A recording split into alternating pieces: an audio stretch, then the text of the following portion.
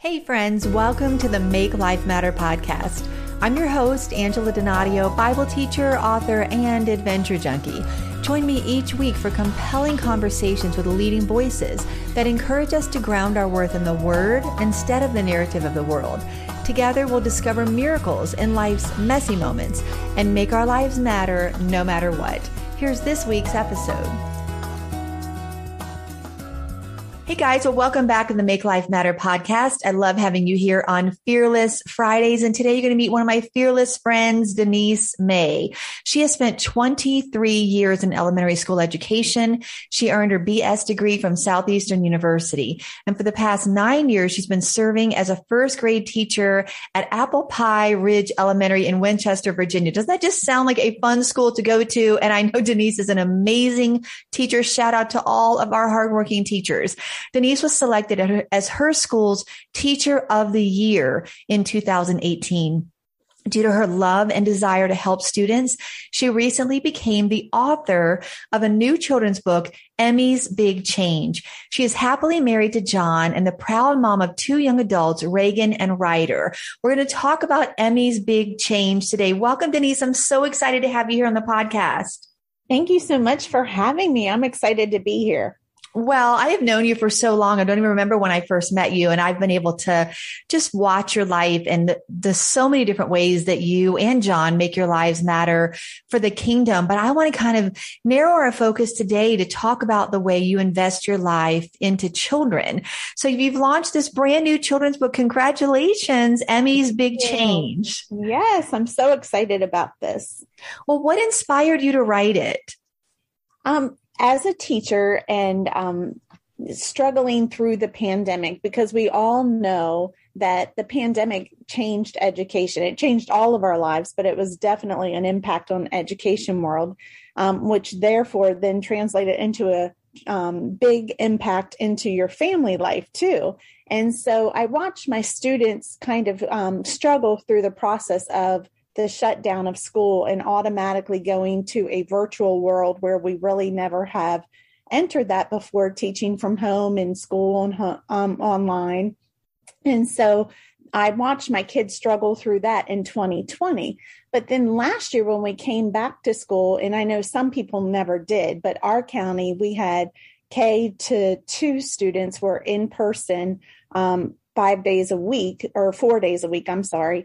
And so I had my students last year for 4 days a week in person. And so I watched them thinking, okay, now they're back in the classroom. You know, yes, they're wearing a mask. Yes, this looks different, but I feel like they'll be better because, you know, at least we're back together. And I watched them last year just really struggle with this pandemic. In fact, I remember one time we were talking about President's Day, and I remember asking the question, and the writing prompt was, if you were the president, what would you do? And so many of my students talked about COVID, and I'm thinking they're 6 years old and they are really struggling through this COVID world. And so that was my inspiration. I love that. I love that. I actually jotted some of those things down just because, we think, oh, we're back to normal, quote unquote, even though really it's a completely shifted normal. And you're right, Denise, if this is challenging for adults, how much more challenging and the deep impact this is having on children, young children, you know, trying to stay in a mask. I have I teach voice lessons 1 day a week, and I have a parent who teaches 3-year-olds that are in masks all day long. And she said, it's just impossible trying to keep the masks on. So it's a lot. It's a lot on our teachers. It's a lot on our students. And I love the fact, Denise, that you didn't just see a need, but that you stepped up and just fearlessly said, what can I do to help? What can I do to bring hope and inspire hope? So let's talk about the message of the book, Emmy's Big Change, because I know hope is the primary theme. It is. Yes. And I remember, you know, I've always had a desire to write a children's book. And so, but it's not something that I've ever really done, but it's always been in the back of my mind, like one day. And I remember last November, I felt like God said, it's time. 2 words, it's time. And to Mm. the point I told John, I said, if I don't do this, I feel like I'll be disobeying God. So I really need to do this. And he said, let's do it, go for it. And so the message is really, it's really walking the students exactly through what happened. Because as an educator, we want our students to make connections to the text that we are teaching. And so what better connection can you make than to kind of rewrite history and tell exactly what happened? So the story starts off with how on March 13th, 2020, schools were supposed to be closed for 2 weeks. And then all of a sudden, then it shut down forever. And so things start happening and there's so many changes. And as students, they don't have a lot of control over their life. And so going to soccer practice every week, that's something that they look forward to, going to movie outings with families, that's something they look forward to. And all of that was taken away. And so this story talks about how a little girl struggles through it while her brother loves it, And so I like the correlation between the two. It's just like they're completely different. And that's how some of our students, went through this pandemic. Some of them loved it. Some of them struggled through it. But the premise is that no matter what happens, you can always find the good, and that brings hope. I love that. I love that. And, you shared with me when we were just chatting prior that it's not just a book that we want to get in our churches, although I'm sure children's pastors would love to have a copy and get their hands on it and get it for children, because churches, everyone has been, navigating such a mountain of change. But what are some of the ways that Emmy's Big Change can be used by teachers and parents? Because this has a broad message that would apply in a number of settings. Can you talk about that for us? Sure. As a teacher, it's very easily implemented into the classroom. Like I said, making connections to the text is a wonderful way to implement this into the story.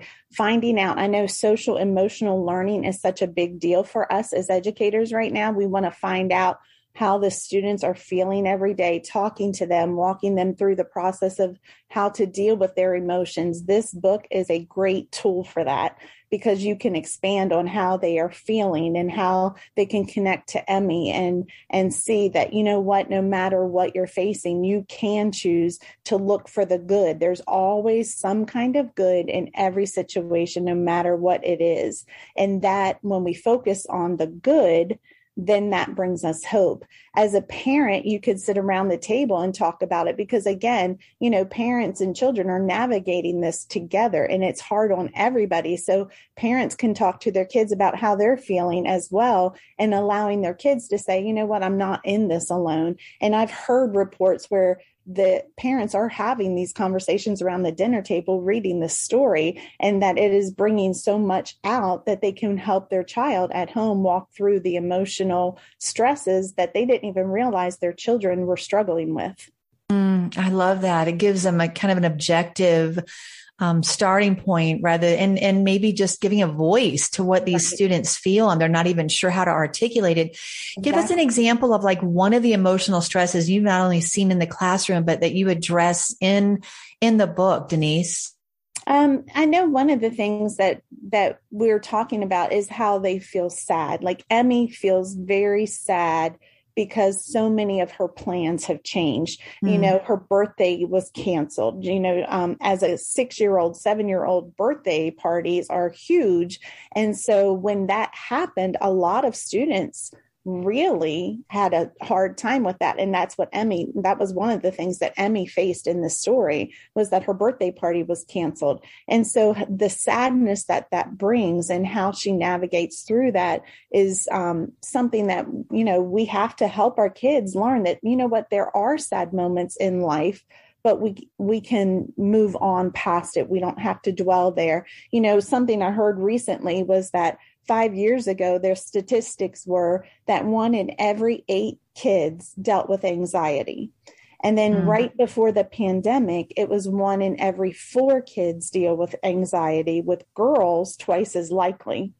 And now after the pandemic, it's now 1 in every 3 kids deal with anxiety. Wow. And I think that is what I see in Emmy is the anxiousness, the anxiety, the uncertainty. And I think this book really is so impactful for where kids are today. It's so powerful because, you know, Denise, parents are struggling with anxiety and uncertainty.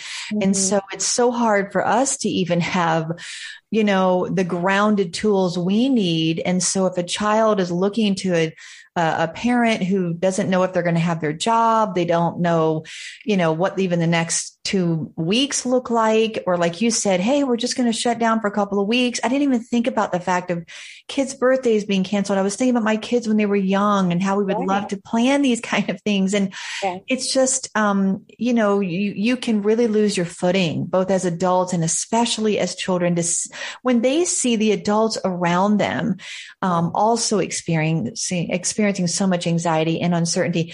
Did you draw from, you know, stories in your own classroom, things that you saw and heard them feel, or is this a compilation of a number of different experiences?